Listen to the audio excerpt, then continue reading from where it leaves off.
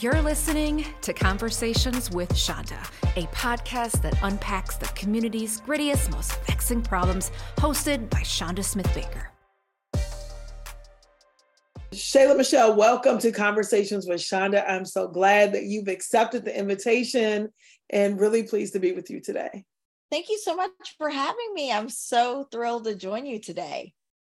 I have been watching you out there. So first, I have to just say congratulations on the book, Echo in the Distance. I have been watching you promote it and talk about it. It seems to be a really exciting and rewarding time in your life. It is a journey. Anytime you're starting something new, it is an adventure. It can feel scary. It can feel overwhelming, but it can also be invigorating because you're entering new spaces, new places, building new friendships, new relationships. And it sometimes kind of forces you out there and forces you to kind of tackle the things that maybe you're afraid of. And maybe some of the things that you do well, they're kind of forced out there into the open, and you can't really second guess yourself. You just have to go out there and take it on full steam ahead. I think we might be in the same phase. We might be. So talk to me about why this book and why right now. So this book was important for me now because I spent about 20 years with this in my head as an idea to do. It started as a spoken word piece when I was a freshman in college. I entered a competition, didn't know if I would win, ended up winning this contest. But as a freshman in college, I didn't have the resources to create this illustrated book. But I always held on to the idea of what would it be like if I took this language and added illustrations to it. I performed it as a spoken word piece. I held on to the idea of it one day being a book, but I never quite turned that corner. And I think a lot of people can relate to that idea of having something in your mind that you want to do, and you just kind of put it to the side. You say, oh, I'll do that later. Oh, I'll do that later. And time passes, life goes on, and things pile up. Maybe you take a different career path, or maybe you have a family, or maybe you go down a different course, and those ideas just kind of stick with you along the journey, but they never leave you. And so this was one of those ideas for me that kind of stayed in the back of my head. I went on, I pursued a career that involved writing. My husband knew that this was an idea that had stuck with me. So a couple of years ago, he said, you've been talking about this for years. We've now been married 10 years. At that time, it was around 8. He said, you've been talking about this for 10 years. My Christmas gift to you is to figure out how to do this. And this is my gift to you to finance putting this in the world. So I had to get about the business of how do you create a book? How do you put a book into the world? So I had to do the research as far as finding an illustrator, finding a publishing partner, finding out how do I bring this vision to life. And it's scary when you're entering a space that you've never been in before. You don't know what you don't know. It was a little bit overwhelming because you don't want to be taken advantage of. You don't know if the person that you're talking to, is this the right fit? Is this the right relationship for me to go down this road? So I had a lot of anxiety as I pursued this process, but I feel that the relationships I landed with were some great ones. My illustrator was someone from right here in Minneapolis, her first illustrated book as well. I was on Instagram, scrolling through Instagram, and I just happened to click on this picture, and all these vibrant illustrations were right in front of me. Happened to be scrolling through, and I landed on her illustration of Dr. Martin Luther King Jr. And sometimes I've seen him illustrated and he doesn't look like himself. But he looked like himself in her illustration. And so I reached out to her and I said, I don't know if you have done an illustrated book before, But if you are open to this, I would love to work with you on my book. And her name was Capricia Ambers of KP Inspires. And we embarked on this journey together. She was interested in growing towards learning how to do an illustrated book for kids. And we took this journey together, collaborating on this process of bringing Echo in the Distance to life. And it's through our collaboration that we put this book into the world, a book that we're both proud to share. And it's a book that I feel is a representation of the realest, truest version of myself. I was a creative writer before I even knew that I wanted to be a journalist. In 7th and 8th grade, I think if we all look back, we probably have that teacher for us that really spoke life to whatever our passion was or whatever that thing was that they saw in us that we did well. And for me, that teacher was Miss Norval. She just saw that writing was my thing. And so Miss Norval was that teacher that was encouraging me to write in middle school. And so I always just gravitated to writing. I would go down other paths, but I would always find my way back to writing. For me, this book is the realest, truest representation of me. And it was really important to me as a first book. You know, I don't know what books will look like for me beyond this book, but I wanted the first book that I put into the world to not feel like my voice was tampered with or twisted, or my words didn't feel like my own. I wanted it to feel like me. I wanted the illustrations to feel like I had some input there too. And I wanted to feel that the book that I was handing to the reader was something that I, along with the illustrator, we were a part of that process, and we were proud of the work that we were handing the reader, and we had some ownership in that process. So let's talk about Capricia for a minute, a fellow North Side of Minneapolis resident. Yes. I am sitting here and recording this podcast. I have your book and Capricia's pillow that I purchased from Target on my chair right over there. So really, really proud of what is emerging from community and the intentionality of making connections from community to business, community into making impact and difference. And so I love the organic nature of how that emerged and how you two are traveling this journey together. What have you learned by doing that? Well, it was really important to me in this process to work with an artist that might benefit from any exposure that this book might offer. When I started down the road of learning how the publishing process worked, I was just amazed just when you look at the industry, just even looking at books about Dr. Martin Luther King Jr., illustrated books for kids, just some of the ones, even when you look at Amazon and the books that are on Amazon that are doing really well as far as the books that are considered bestsellers in that space or most rated in that space. Some of the ones that are the most rated or highest rated are not necessarily books that are illustrated or written by people of color. And so any fear that I personally had as far as putting my voice into the space and my writing into the space, because sometimes there's fear around being judged or putting your writing and your art into the public discourse, because you're opening yourself up to criticism and you're opening yourself up and allowing something that's very vulnerable to be tampered with. I felt that any fear that I had compared to the need for literature and the need for work to be available for kids to be able to see themselves and their stories told, the need for the work to be out there versus my fear. And so it was really important for me to work with someone who would benefit from any exposure that me putting my work out in the world might create.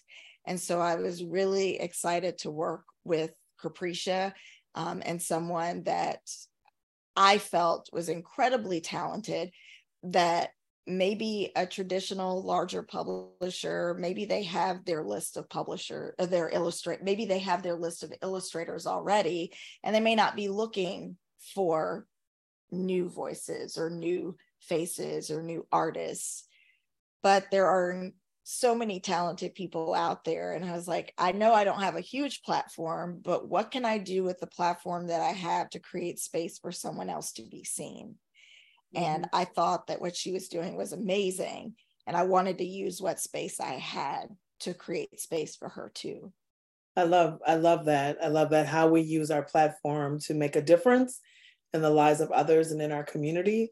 When I think about just the courage and the boldness it takes to take new moves, right? Because we started out talking about a new season of change. You've mentioned sort of the, maybe risk is the word, of putting your ideas down on paper, opening yourselves up publicly to criticism. When I think about children's books, that's not where I naturally go. Has there been critiquing of the book? And if so, how so? So I think what's different about what I'm trying to do is that I'm taking a spoken word piece and I'm turning it into an illustrated book. And so the language of my particular book is not the sing-songy, rhyming language that you typically connect with an illustrated book for kids. And so my book, even when we were going through the process of bringing it into the world, even my publishing partner was saying, well, maybe you should consider changing some of the words in the piece, or maybe you should consider changing some of the language. And it was really important for me in putting this particular book together. I've had points in my life where I felt like I've had to fit different parts of me into other people's spaces. And I didn't want to enter the world as a creative writer feeling like my first work was a boxed in version of myself. And so it was really important for me as a writer to try to be able to keep this writing as close to the original version as possible. And instead of having to make my work what everybody was used to seeing, what if I asked others to stretch to see my vision?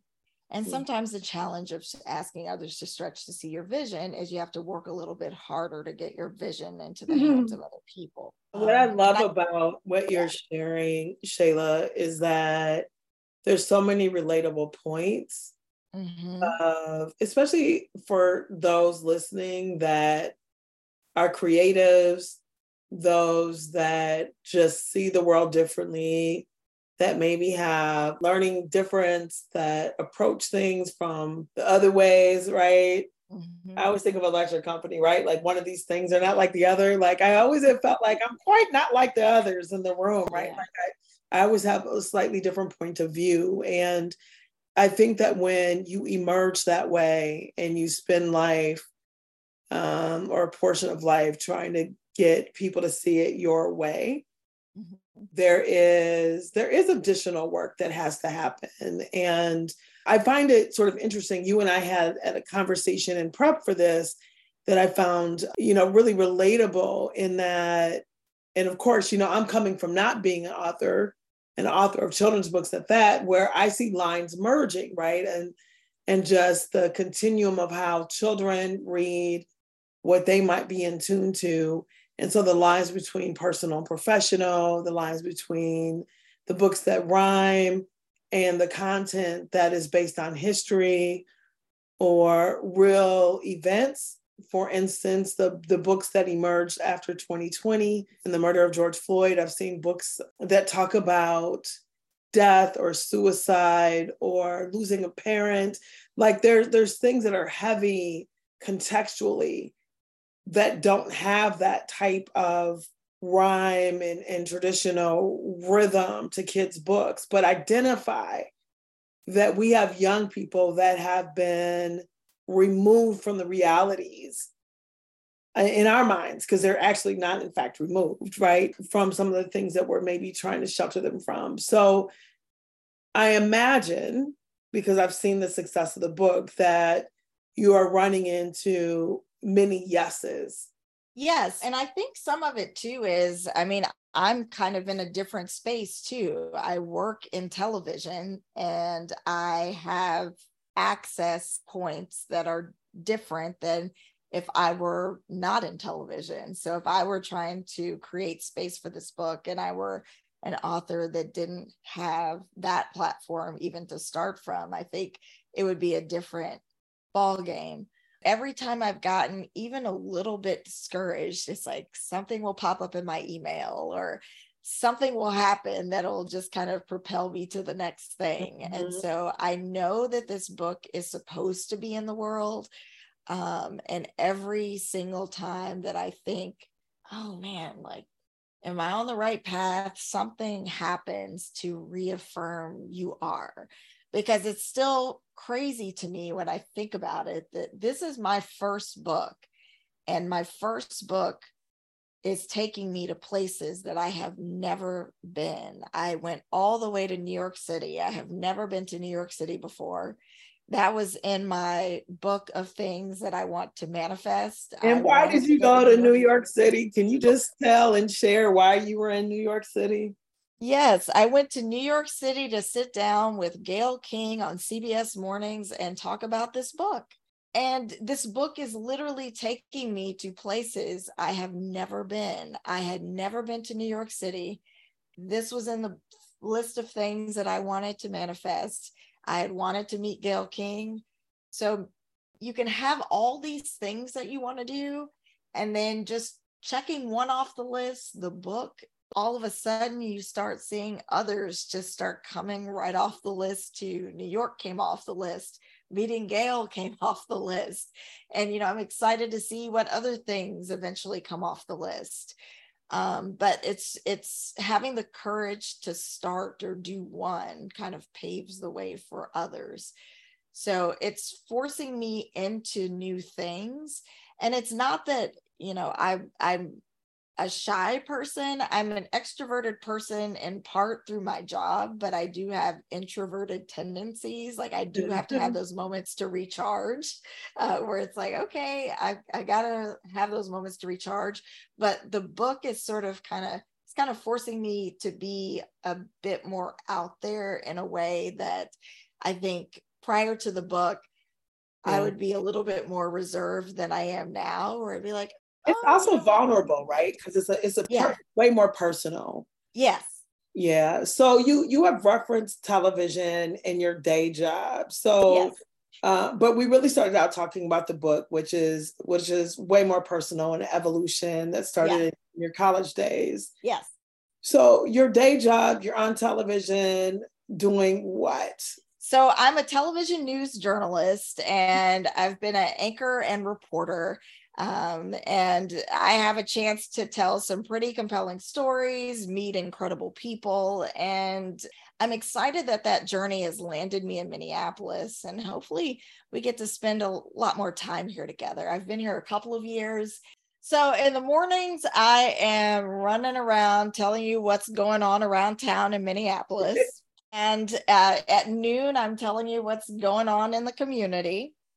And then when I'm not doing that, I am busy either emceeing something around town or telling you about the book. But I am really enjoying the experience of being in community. Minneapolis is really, I've lived in a lot of different places, but this is really the first community where I've been able to entertain being still. A lot of places that I've lived after I've been there a couple of years, it's like, okay, what's next? You know what I love? Because when we met, you were like, I love being here. And I know that I was probably like, really? And I think other people have responded that way because the last 3 years have been so tough. And we became, known globally, really, for one of our worst moments that at least was put on film. Right, in May of 2020. Certainly that is not the only bad thing that has happened here, but it was witnessed by many in global. And so, as a Black woman coming here saying this has been a place that is embraced is a different narrative than what maybe has been out there. So what has made this place special? What has made even more globally cities more welcoming for you than perhaps other places that you have either visited or lived? So I was really intentional about coming here in the sense that I was like other people in other parts of the world when George Floyd was murdered. I was somewhere else watching the images come across the screen. And when I came to Minneapolis, I was intentional in the sense that I thought about the specific things that I have been told throughout my career that I do well. And there are two things that have followed me throughout my career. First, people like to talk to me. And two, if I have to learn sad news, I want to learn it from you. Mm-hmm. And I personally felt that the specific things that I do well would make a difference in a community like this one at a time like now. And I felt that there would be a lot of people with a lot of stories to tell. A lot of people receive all of us differently as journalists. And there may be people that connect with me differently than they connect with my colleagues. And I look at myself as a place for stories to land. And if someone looks at me as a place of, oh, I'm going to reach out to her, or I feel comfortable connecting with her, then that's one more opportunity for us to know about something going on in the community. That's one more opportunity for us to consider a voice we can put in our show. It's one more experience that we can consider sharing with our viewers. And it's one more chance for us to connect the people who watch us with something going on in their neighborhood.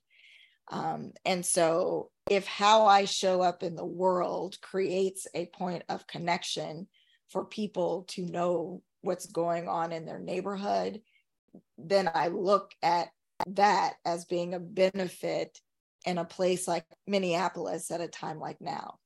And so I considered that as being a meaningful move at a time where the things that I do well could make an impact.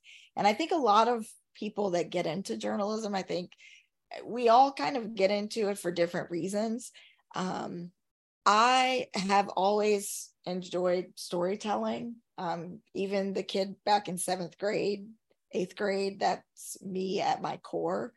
And I always just connect with people, whether it's I'm telling you a story for television or I'm standing in the line at the grocery store. Like somebody will just come up and start telling me their story. And my husband will leave me on the aisle and I will look behind me and he has left me because somebody has stopped, just walked up and started telling me their story. And I don't think that that's something that's just an accident. I think it's just how you show up in the world is a place of comfort for people to feel connected in that way.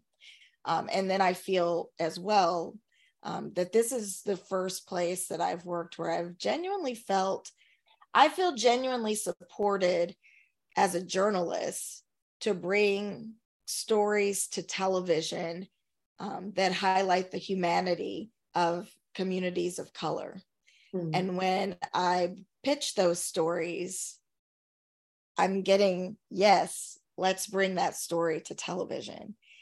And I think that's meaningful when you go out into communities that say, I don't watch the news because I haven't always felt that the news reflected the neighborhood and the people that I see every day when I walk out the door and I look around my neighborhood and I, see what's happening in my community.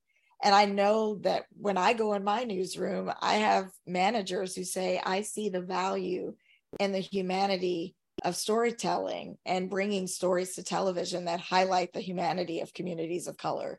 And I, as a journalist, am in a place where I'm being supported and bringing those stories to television. I think that how you show up in those difficult moments are just as important as how you show up when things are easy. And I think that that matters both as a journalist and as a person. And people want to know, how are you as a person? And I think that how I show up in the world as a person matters just as much as how I show up in the world as a journalist. And I'm finding in this particular community, all the things that I do well have a home here. And I don't have to fraction myself off. I can be a full person in television here. We both have experienced a loss of a parent recently, right? Your dad last year and my mother in 2020. And I bring this up not to re-trigger our grief, but to recognize sort of the legacy of the way that we lead and how we move forward. And I've seen sort of a really touching tribute that you did on social media. And I think it was when you went to New York. Mm-hmm. And you were sort of like, Daddy, if you could see me now, right? Like if you could see me now. And so could you just talk a bit about the importance of legacy and what you're hoping that you can do from the legacy of your family, of your dad, or wherever that question takes you? Grief is one of those areas where it can be easy to get stuck. And I think sometimes people find themselves stuck in grief. You can get stuck there for years. And the loss of a parent can kind of make you lose your center. And you can't get out of that grief. And it's hard to go on. When my dad was nearing his end of life, one of the things that he worried about that my mom had shared with me is he said that he wasn't worried about my mom in passing, that he was worried about me. And he was specifically worried about that in grief, I would stop living and doing all the things that I had always done in life that made him proud. And so it took me maybe his whole last full week of living to finally have a conversation with him, just to say to him that I wouldn't stop living, that I would continue to do all the things that I had always done in life to make him proud, and that I wouldn't allow grief to change how I lived. Because he had done so much for me in life, I didn't want him to leave Earth with that worry. That, I'm leaving Earth, or I'm trying to hold on because I'm just worried what my loss is going to do to her.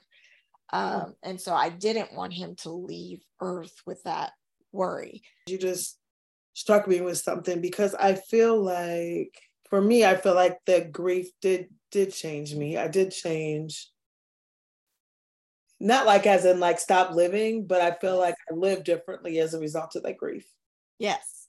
I think I'm living a little bit differently now. I live more and live out loud in a different way. My dad was very excited about this book, and he knew that this book was in progress. I had a chance to show him some of the illustrations before he passed.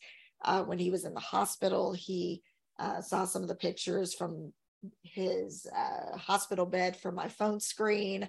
So he knew that this was coming. He was very excited about it. One of the things that he had always shared or had shared in the months prior to his passing is that he had wished that he had thought to write a book. So one of the things that I would love to do with the book that I want to write about women, daughters losing a father figure in grief is to make my dad a co-author on that book, because I would not have had that story to tell if I didn't have the specific experience that I had with my own dad growing up. Just the message of comfort that you get in that specific book. I wouldn't have had that message to offer if I didn't have the specific life experience and relationship that I had with my own dad, to be able to share that with someone else. So I want to make my dad a co-author on that experience. But what's been really interesting, I think, in his passing is that even though, he's no longer here, it was really important for me to see the book journey through to completion, because this was something that I had started before he passed. And so sort of seeing it through to fruition was sort of starting something and seeing it through that I knew that he was really excited about. But I don't think he or I could have foreseen the journey that the book has taken us on so far. I mean, just the fact that, we've gone to New York and I've met Gayle King. When I went to New York, I had a picture of my dad in the pocket of my dress when I went there. And it's just for me, even the journey that I'm on, I have moments where I'm thinking, man, Dad, can you believe what we're doing? Because he's still very much present. And in the moments when I feel emotional, it's because he's here and because he's present. Because when I feel emotional, it's because I know he's there. And so I know that he sees all of it and he's there for all of it. And he's very much present for all of these things. And I know that he's very much proud of me and all of the things that I'm accomplishing. But the very interesting part of all of it is the journey that the book is taking me on. It's forcing me to live life out loud.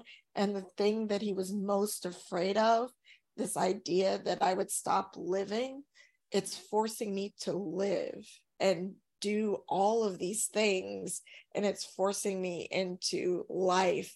And it's almost like this sort of God wink that, oh, she's not going to be in this corner. She's not going to be living this life that, is so different from the one she always lived while you're here. She's out in New York. She's out chasing her dreams. She's out conquering the world.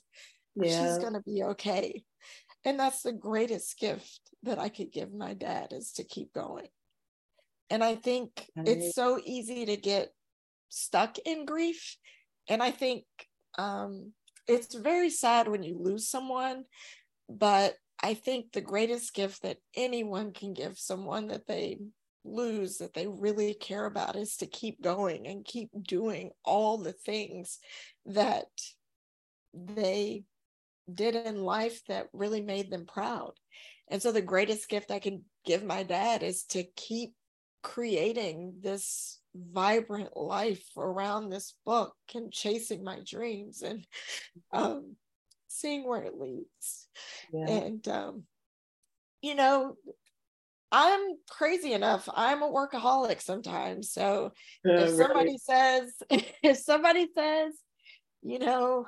40,000 books in 2 years, I'm like, that's a lofty goal, but it's not impossible if you think you can do it. I'm like, I don't, it's a lofty goal, but I will put it in my book of things I want to manifest and just see what happens.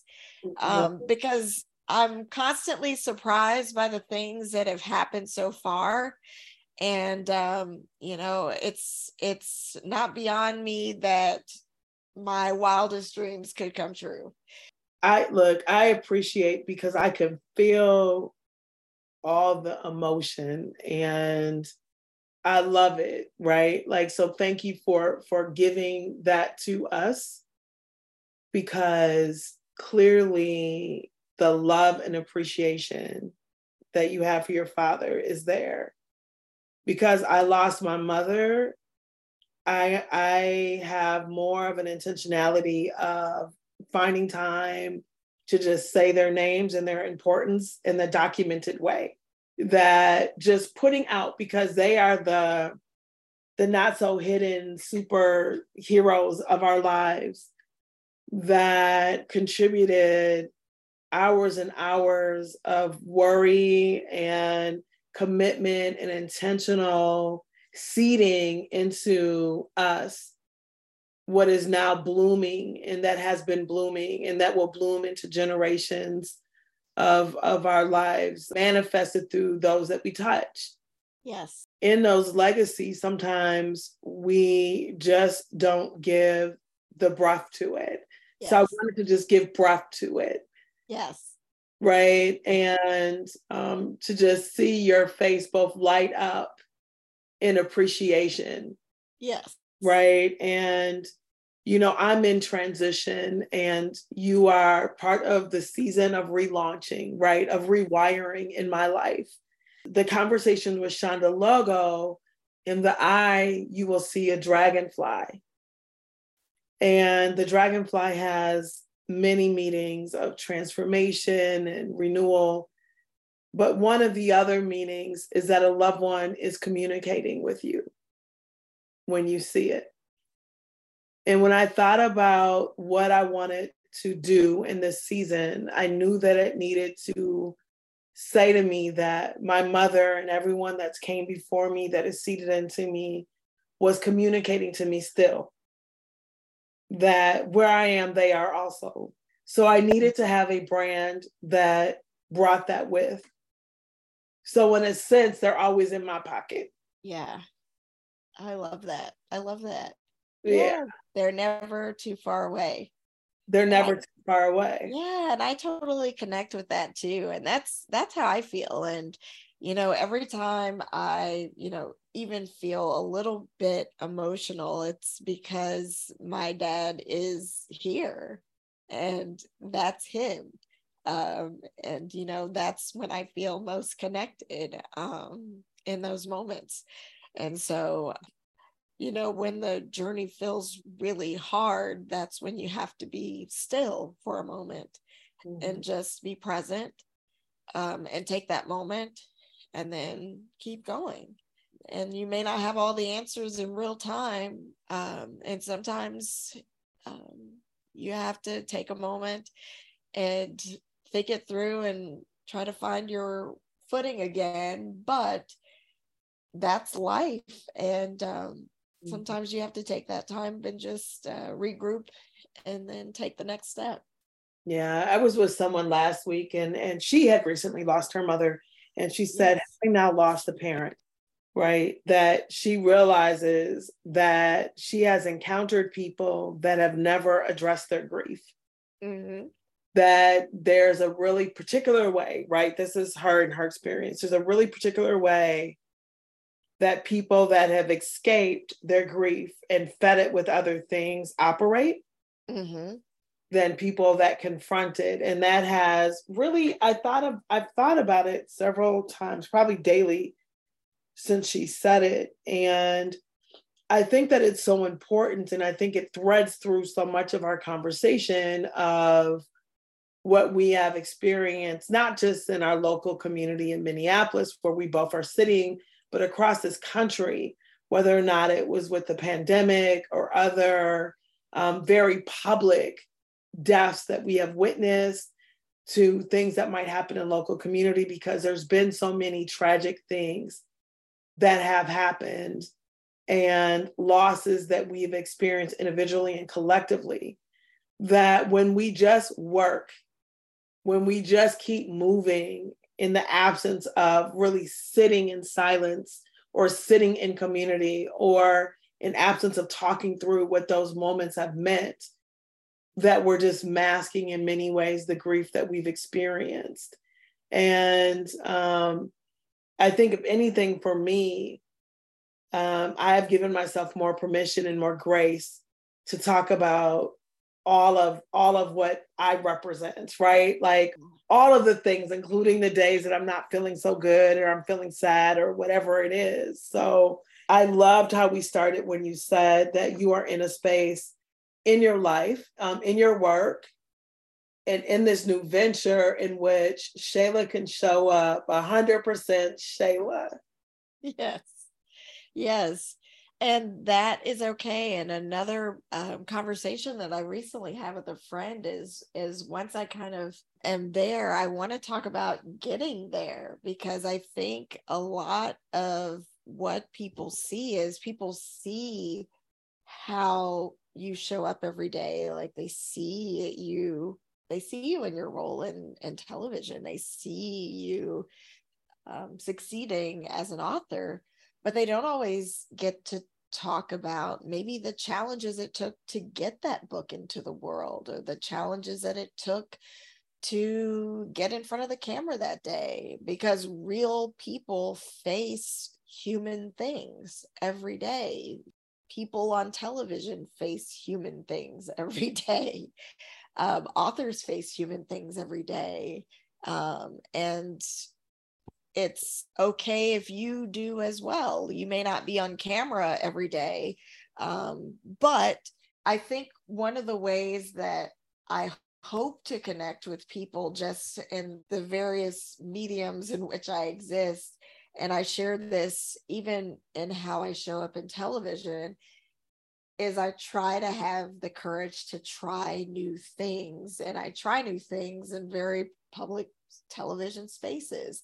And I'm not the fastest person, the tallest person, the best person at everything I try, but it's just the courage to try new things sometimes gives other people permission to try new things too. And I'm not going to be great at everything that I try. And fortunately, the people who are watching, they don't have to do all the new things in front of a camera. But it's just showing people that it's okay to not be good at everything. It's okay to get out there and try something new. It's okay to go out and explore that new park, or go out and try that new winter sport, or go out and explore that new thing. And it's okay if, you know, you're out there doing it and maybe you fall down the first 2 times and you get up the third, but you're not going to be good at everything. But don't just not try because you're afraid of not being good. Yeah. So I'm not good at a lot of things, and I've been trying so many new things over the last 2 years in Minnesota for the first time.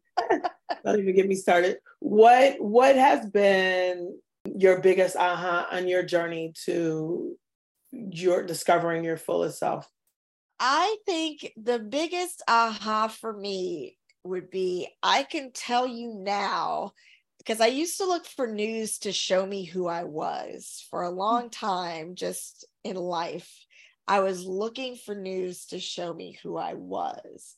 But now I can tell you I am a creative, deep thinker who loves to laugh and help other people see the best of who they are. News is what I do. It's not who I am as a person. And it took me a long time to get there, but I'm there, and I'm glad that I'm there, and I like that I'm here.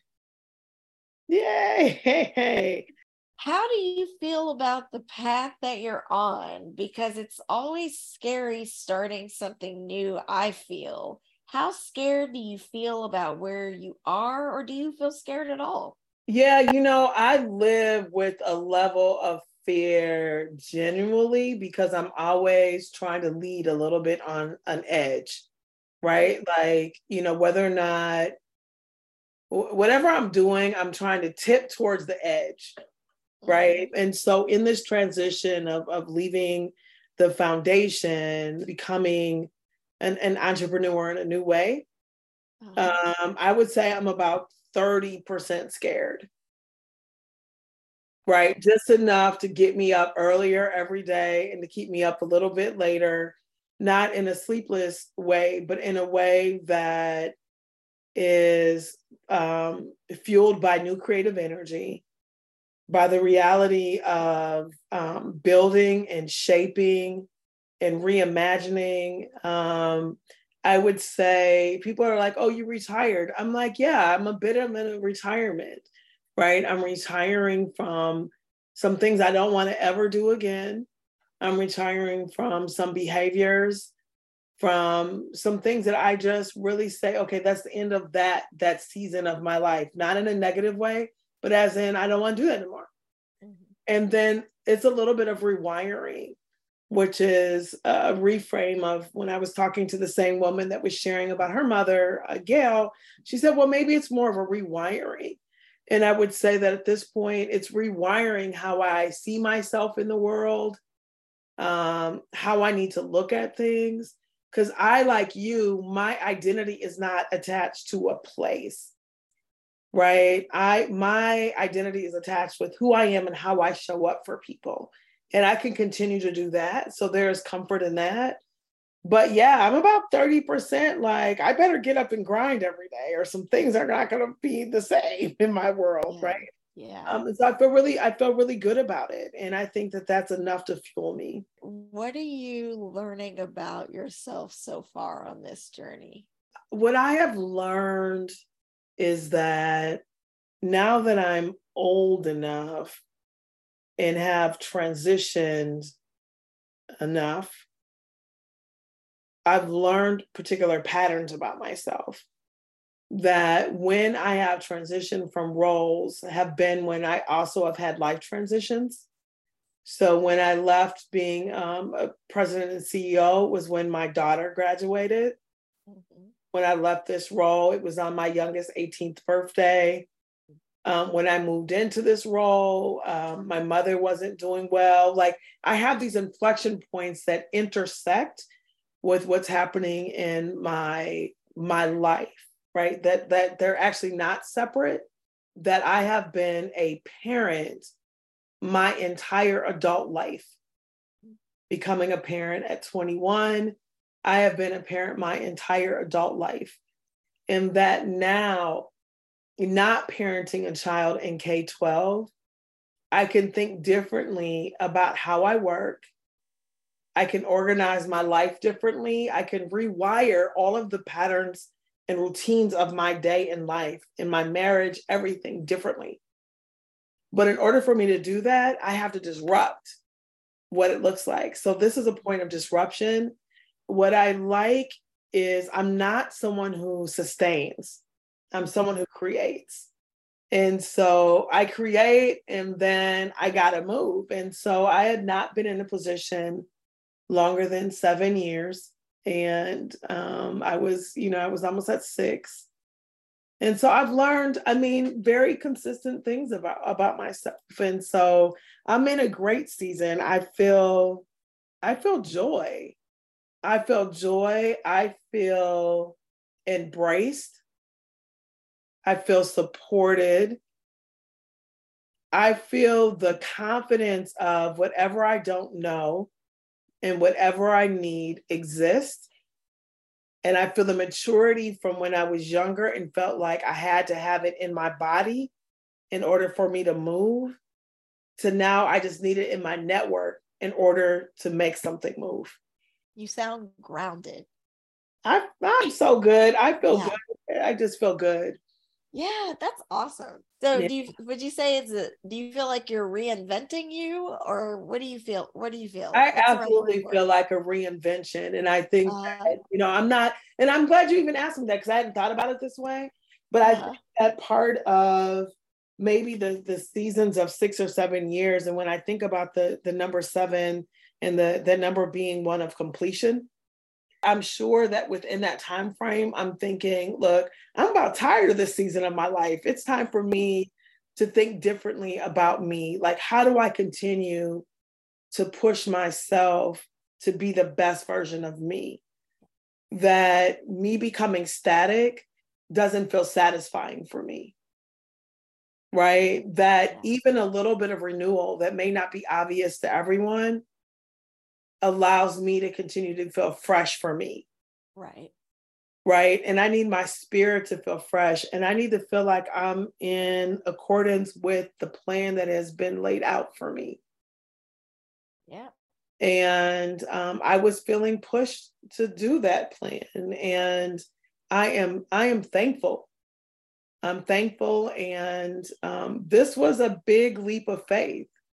I'm more planned. People are giving me lots of advice right now and telling me all the steps, but I'm more planned than what it might look like, and I'm just enough unplanned to keep the plan working. So thank you for that. I am so grateful that you are here. I'm grateful that you wrote this first book that has been manifesting in your plan since your college days. I'm grateful for your father who planted a seed in you that is blooming in your parents, that you are able to live that legacy and hold him in your pocket for your life, that his dreams will continue to unfold for all of us. And that when you are seeing, we know that we are seeing him, whether or not we know that or not, that we hold for you an ability for people to see what you put out on this earth, and that everybody buys up those 40,000 copies. Echoes in the Distance by Shayla Michelle. You can head over to echointhedistance.com and I'll link you to Amazon and all the places where you buy your books. Thank you so much. Thank you for being on Conversations with Shonda. To explore more insightful conversations and stay updated on Shonda Smith Baker's work, visit our new website at smithbaker.co. That's smithbaker.co.